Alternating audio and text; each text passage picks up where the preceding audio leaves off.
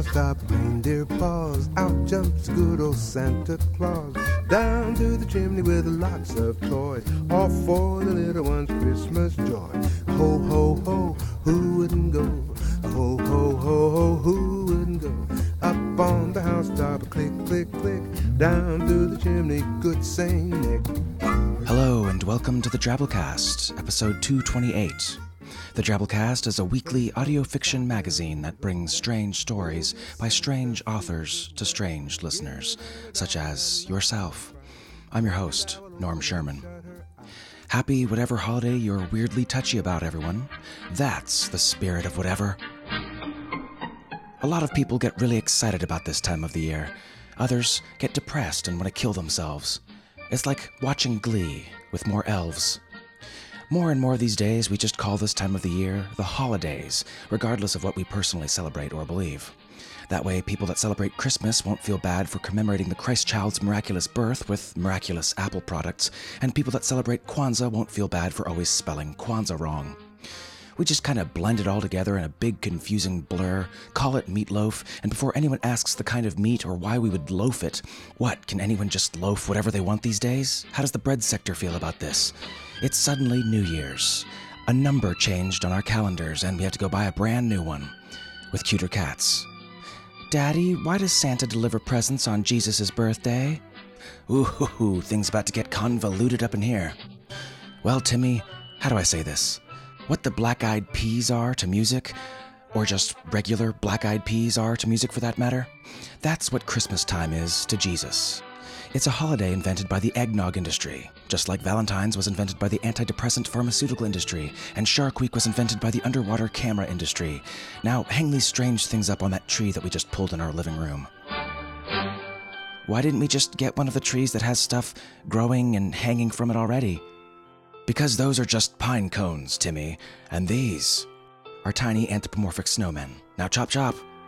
You know, it's a good thing kids are weird and gullible already. Here, spin this piece of wood. It's a game. It's fun. Hey, go sit in that guy in the mall's lap, that total stranger. I'll take a picture. It's fun. And don't forget to leave out some cookies for the man sneaking into our house tonight via the chimney. It's okay. You sat in his lap once in the mall, remember? It's fine. Kids just swallow whatever weird holiday bullshit we throw at them. Honestly, why would we ever have to worry that our kids might not believe in Santa? I mean, why are we so concerned about that? Are they not already blindly accepting, without calling into question, the existence of flying reindeer? That there is, in fact, a team of them, specifically assembled to cooperate and pull a majestic sky carriage? You're not at all worried about them doubting the possibility of venison used as aerial transit?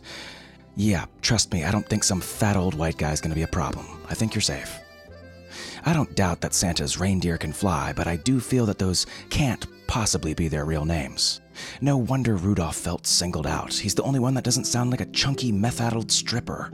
Cupid, Comet, Blitzen. Yeah, those sound like reindeer that think they can fly.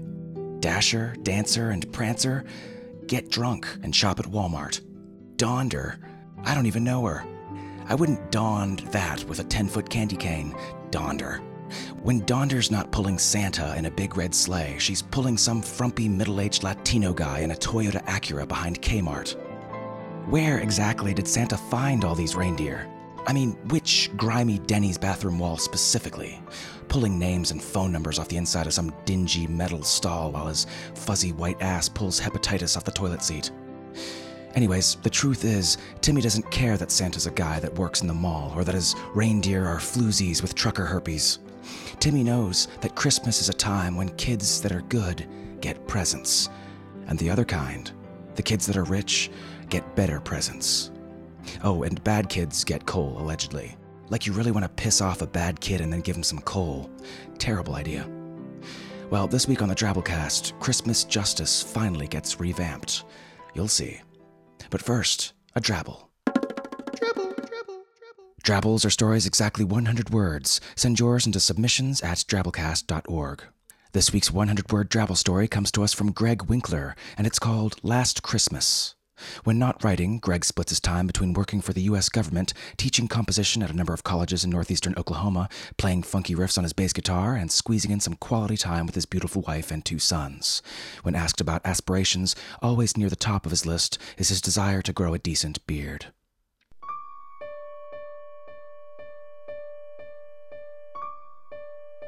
I come from a large family.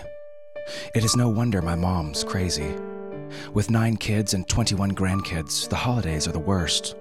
All the children running around, my brothers and sisters arguing with each other, and poor Mom confusing Uncle Don with the Christmas tree and trying to gift wrap the cat.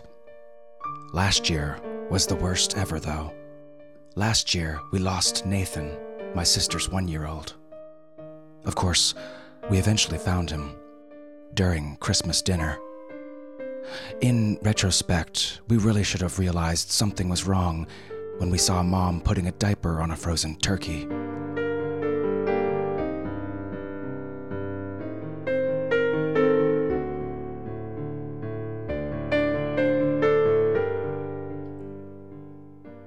Oh, that's just wrong. And awesome. So, we mentioned 2 weeks ago that we were running a little holiday contest for our listeners, where one lucky listener would be selected as the namesake of a character in this year's Tim Pratt holiday short story. All you had to do was interact with the Drabblecast somehow on the internet. Like us on Facebook, join or comment in our discussion forums, link to us in a blog post, donate to us, any number of things, and we would enter you into a drawing for random selection. Well, folks, we have a winner, and as that person is the only actual name mentioned in this story, we'll let the story announce the winner. Congrats. So, this week's story, an original by Tim Pratt, commissioned by the Drabblecast specifically for our holiday episode to close out the year. We bring you A Fairy Tale of Oakland. Tim Pratt lives in Oakland, California, with his wife, Heather Shaw, and their son, River. His fiction and poetry have appeared in the Best American Short Stories, the year's Best Fantasy and Horror, Strange Horizons, Realms of Fantasy, Asimov's, and Lady Churchill's Rosebud Wristlet, as well as year's Best Fantasy. You've heard him plenty here on the Drabblecast, as he's one of our personal faves, and you'll no doubt be hearing more of him in 2012, barring a Mayan apocalypse.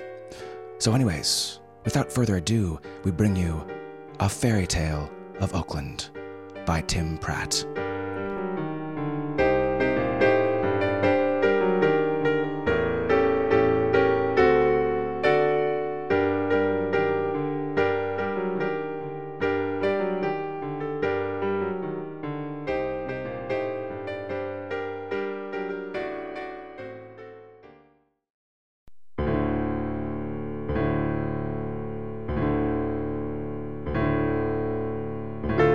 I ambled along the sidewalk above the south end of Lake Merritt, just above the spot where 12th Street and 14th Street split. I walked down the ramp to the lower level, close by the water, thinking about the pint of whiskey in my pocket. I sat down there beside the lake, concrete cold under my ass, feet dangling over the water. This time of the year, I like to sit real still and wait for one of those stupid Canadian geese to come wandering by, then yell, "Christmas is coming and the goose is getting fat," and scare the shit out of that ugly bird. You gotta make your own fun.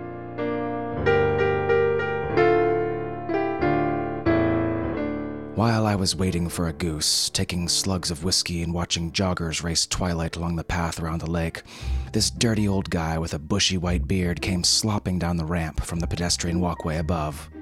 He sat down right beside me on the concrete, and I shifted away.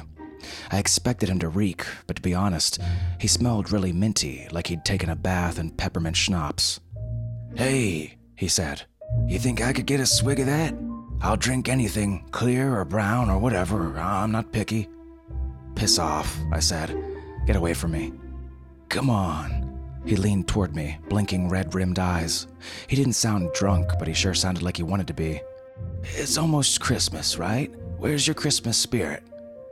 "Nobody ever gave me a thing," I said. "So I'm not giving anybody anything either." That wasn't totally true. People gave me stuff all the time, usually late at night after I waved a knife at them. The guy didn't go away, but he sort of slumped and stared down at the water and sighed. "You think I look like Santa Claus?" he said. "I get that a lot this time of the year. Sometimes I can get my hands on one of those little red hats, with the white ball on the end. That really completes the look." People come across with a lot more change if I give them a ho ho ho. Kids like it, you know. You got a big ugly beard, I said, and you smell like an elf farted, but I don't think any kid would want to sit in your lap. I'm not really Santa Claus, he said. Glad you cleared that up. I took another swig, keeping my eye on a jogger approaching. She wasn't wearing much, especially considering how cold it was, and I watched her until she was out of sight, then listened to her feet pounding on the pavement of the walkway up above me. There's no point in robbing joggers unless you want to steal their music players or iPhones, but I get a kick out of watching them sweat, running in circles to no place at all. The old guy started coughing, and it was a nasty cough, the kind that goes on, the kind where you wonder if you'll ever catch your breath. He spat a long string of something toward the lake, and I scooted even farther away. I didn't need to catch whatever nasty plague he had. He glanced at me. It's not contagious. It's cancer. My lungs. You sure I can't have one drink? Just one. Whiskey helps. Burns going down, but feels good afterward. You can drink my piss, old man, once I'm done. Nobody told you to sit by me. He just nodded like he didn't expect anything else. I won't see Christmas, you know. I won't live long enough. Lucky you, I hate Christmas. Not me, I love Christmas. You can make a lot of money at Christmas. You know, I met Santa Claus once. Me too, at the mall when I was a kid. He smelled like gin. He shook his head. No, this is the real thing. I was just a kid, maybe your age. I was breaking into houses a lot that year, waiting for the parents to go out sledding or whatever with the kids. Then I'd break a window, take everything out from under the tree, stuff it all in a big sack. I felt a little flash of admiration. The whole Grinch thing, huh? I had Christmas 15 times that year, I tell ya. I'd get that sack back to my squat, tear open the presents, see what I got. Lots of crap, you know, toys I couldn't do much with, so I tossed them out. But good stuff, too. Boom boxes, laser disc players, and Walkmen. Stuff that I could sell pretty easy. But I pushed it too far. There was this one house, biggest one on the block. The parents were Catholic, and they took their kids out for Christmas Eve Mass. Perfect, right? An hour with nobody in the house, guaranteed. They had a security system, but in those days, if you knew what you were doing, you could get around that sort of thing. So I broke in, and that tree, it was bigger than most trees you'd see outside. Hung with so many decorations, I couldn't believe it was even standing up on its own. Real pretty, you know? The kids had left milk and cookies out, so I ate those. Then I just started loading up my sack, taking the heaviest boxes. Rich family, I figured I'd get some great stuff. But then I heard this noise. The old man's eyes got far away, like bells jingling, and a sort of whoosh. And there he was. Big belly, red suit, white beard, the whole package. I didn't see him actually come down from the chimney, but I don't know where else he could have come from. I panicked and I threw the box I was holding at him, but he dodged out of the way, nimble as hell. I can't remember what he said exactly, something about how I was bad, how I'd been a bad kid and became a bad man. The next thing I knew, I was in his sleigh, in the sky. You sure you weren't just abducted by aliens? I said. He ignored me. I was terrified.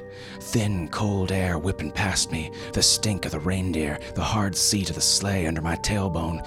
Santa Claus told me I needed to learn a lesson, that he wanted me to understand Christmas. He said he couldn't punish me because he doesn't do that sort of thing, but maybe he could show me the error of my ways. I thought he was going to dangle me off the side of the sleigh. Some guys I owed money to hung me off the roof of a building by my ankles once, and I learned that lesson, believe me. But it was nothing like that. He gave me a Christmas miracle instead. The old guy went silent. I waited for the punchline, but he didn't say anything. What the hell does that mean, a Christmas miracle? Another big coughing jag, but not as long this time. He wiped his mouth on his dirty sleeve. Magic. Big magic. A wish granted. A life changed. Immortality, incredible powers, that kind of thing. I haven't used that miracle. I still have it. Why don't you use it to fix your cancer then? I said. Or at least get yourself some good booze and hot bitches to send you off right.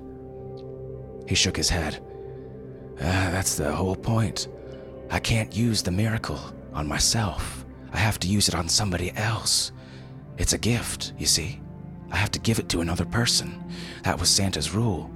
It's to teach me about giving, how good it feels, how it's better than receiving. But screw that. There was nobody I ever wanted to give anything to. Why should anybody have it better than I do? So you're like a genie? You can grant somebody's wish? No, it's my wish. I get to decide what happens, what miracle to bestow. But it has to do something good, something they'd like, and I can't give anything to myself. Shitty deal, huh?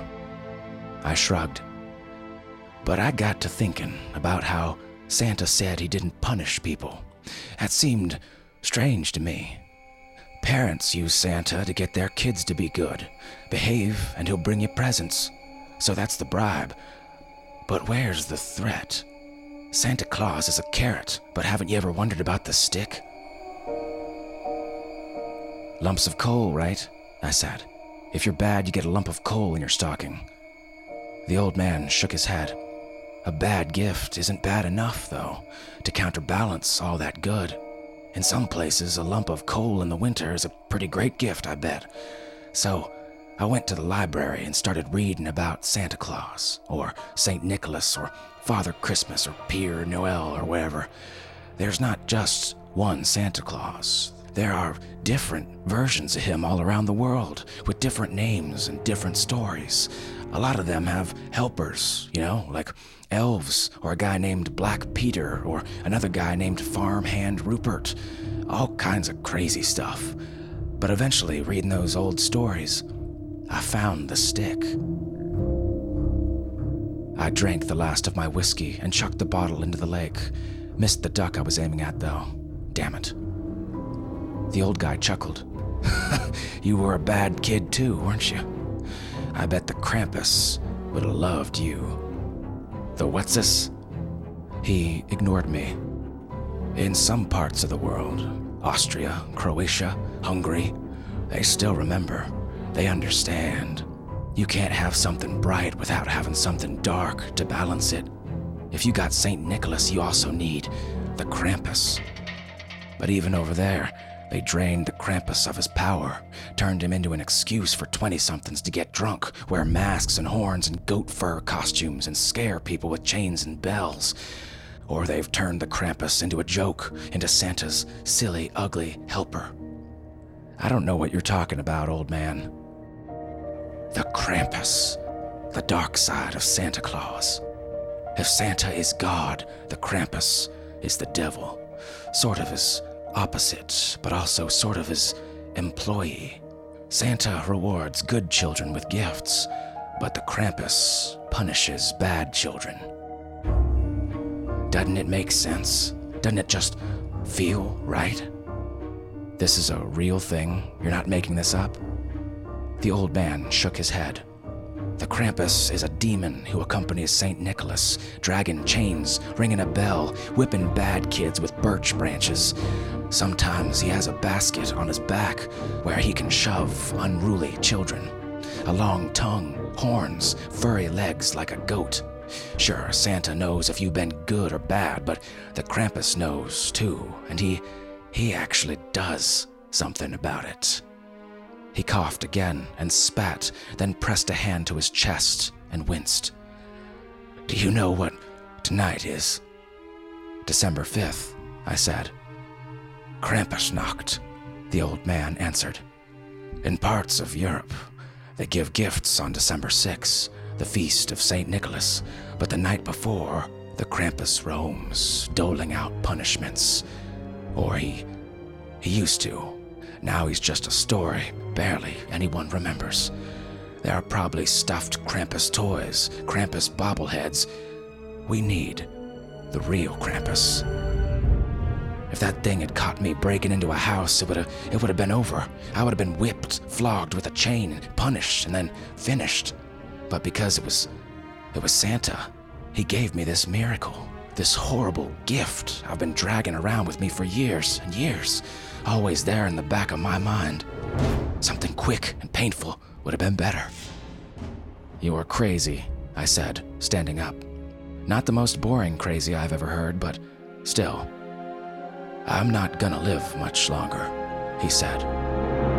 So maybe it's time I gave somebody my miracle. Don't you think so? Maybe I should give it to you. How'd you like to live forever? How'd you like to have power, a purpose for your miserable life? I laughed. Sure, old man. Give me a pot of gold while you're at it. The old man grinned at me. I can't promise that, but... Then he coughed and coughed and coughed some more. His whole body started shaking. He got this funny look on his face and fell, just pitched forward off the concrete pad where he'd been sitting. He landed on the muddy edge of the lake, his face in the water, and I jumped down and rolled him over. Not that I gave a shit if he lived or died, really, but you see an old guy about to drown in front of you, and I don't know, it's just instinct. You do something. Or maybe it was the Christmas spirit. He was dead, though. I don't think you die quick like that, of lung cancer, but maybe his heart gave out or something. Nobody was around, and it was getting pretty dark, so I rolled him. His pockets were stuffed with tons of those cheap, striped peppermint candies wrapped in plastic, and I left those, but I found 3 $20 bills folded up in one of his boots. Christmas came early this year. I found something else, too, tucked down inside his other boot, alongside his ankle, where some guys I know keep knives. The thing was a little tree branch, only about 8 inches long, but made of silver. Not exactly jewelry, too big to be a brooch, but maybe it was some kind of decoration, something to put out on a rich man's table during a holiday dinner. I took the silver branch, thinking I could pawn it, but when I held it in my hand, it just felt right. I licked my lips, and my tongue felt weird, way too rough and long and strong. I sort of shrugged it off and went up the ramp, because if somebody sees you with a dead guy, there's going to be a lot of questions. Up on the walkway above the lake, I saw a cab going by, and since I was flush with cash, I flagged it down, thinking I'd go to a bar I know where a 20 will get you some companionship and a stiff drink with change left over. My clothes were pretty fresh, snatched from a laundromat dryer, and I slipped into a gym to shower earlier, so the cabbie didn't yell at me to get out once I climbed inside. On the radio, the Pogues were singing about the boys of the NYPD choir singing Galway Bay and bells ringing in Christmas Day. Where to? The cabbie said.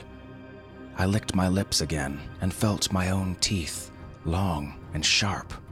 My forehead burned like something was growing out of my skull, trying to punch through my skin, but it didn't hurt exactly. I reached out and put my hand on the cabbie's shoulder. The silver branch was gone, but I knew I could get it back in a moment if I wanted. My fingernails were long and black, and the backs of my hands were hairy, and there was a manacle around my wrist, all rusty iron, dangling a length of chain. The funny thing was, the cabbie didn't seem to notice the chain, or to think anything was strange at all. None of it seemed especially strange to me either. Come on, buddy, the cabbie said. I don't have all night.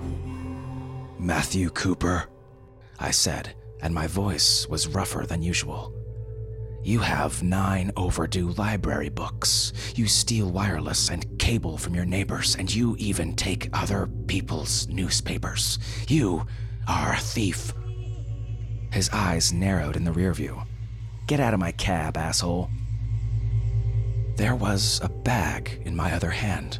A sack, but not like Santa's red velvet bag.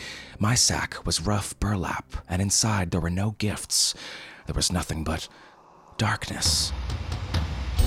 I grabbed the cabbie by the neck and hauled him into the back seat and stuffed him in the sack head first. He screamed all the way down, his feet sticking out of the bag and kicking for a moment before he disappeared. I got out of the cab, chains dangling from my ankles, and stood on the sidewalk. I looked out at the lake where the fairy lights strung along the jogging path glowed. The ducks and geese floated by on the water, blameless. I turned toward the street, and every car that passed held a story. A kid who liked to tie firecrackers to a cat's tail, riding in the back seat of that SUV. A woman who was cheating on her husband, driving a silver Mercedes.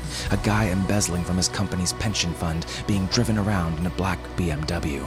A little girl who crept into her baby sister's room at night and pinched the infant's arms, staring bored out of the back window of a minivan. I threw my head back and howled at the sky. Then I set off, running toward downtown Oakland, my sack in one hand, my wand of birch branches in the other, my hooves striking sparks on the pavement. I had a long night of miracles ahead of me.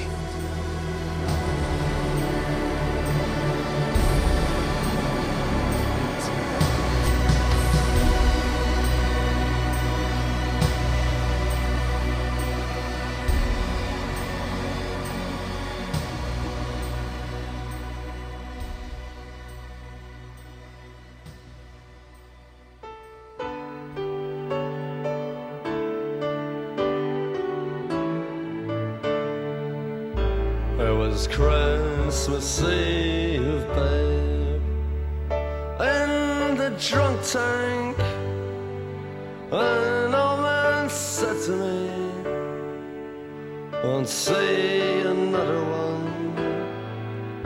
And then he sang a song, the rare old mountain tune. I turned my face away and dreamed about you. Got on alone. And that was our story. Hope you enjoyed it. Krampus. He knows when you've been sleeping. He knows when you're awake. So start protecting your tweets, kids, for goodness sake. Congrats again to Matthew Cooper, our holiday contest winner. Better return those library books, buddy.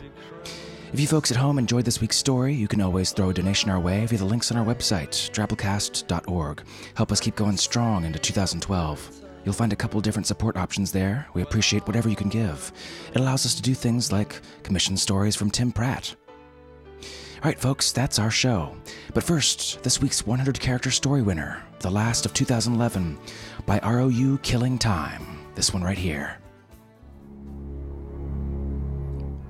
The sky grew dark, and Quetzalcoatl beat leather wings against the sky. We were wrong about Y2K, but right about Mayan 2K. We call them twabbles. Twitter-sized stories, exactly 100 characters, not counting spaces. Try writing one yourself and post it in our discussion forums, or just follow us on Twitter at the Drabblecast to hear the winners early each week. All right, folks, that's it for 2011. Have a safe and happy new year, and we'll see you after you get your number changed on the calendar. Remember, the Drabblecast is produced with the Creative Commons Attribution Non-Commercial No Derivatives License, which means don't change or sell it, but feel free to share it all you like. Special thanks to our Kick-Ass episode artist this week, Kick-Ass Drabblecast art director Bo Kyer. Check out his awesome stuff at bokyer.com. See you in 2012, weirdos. Until then, this is Norm Sherman, reminding you, you gotta make your own fun.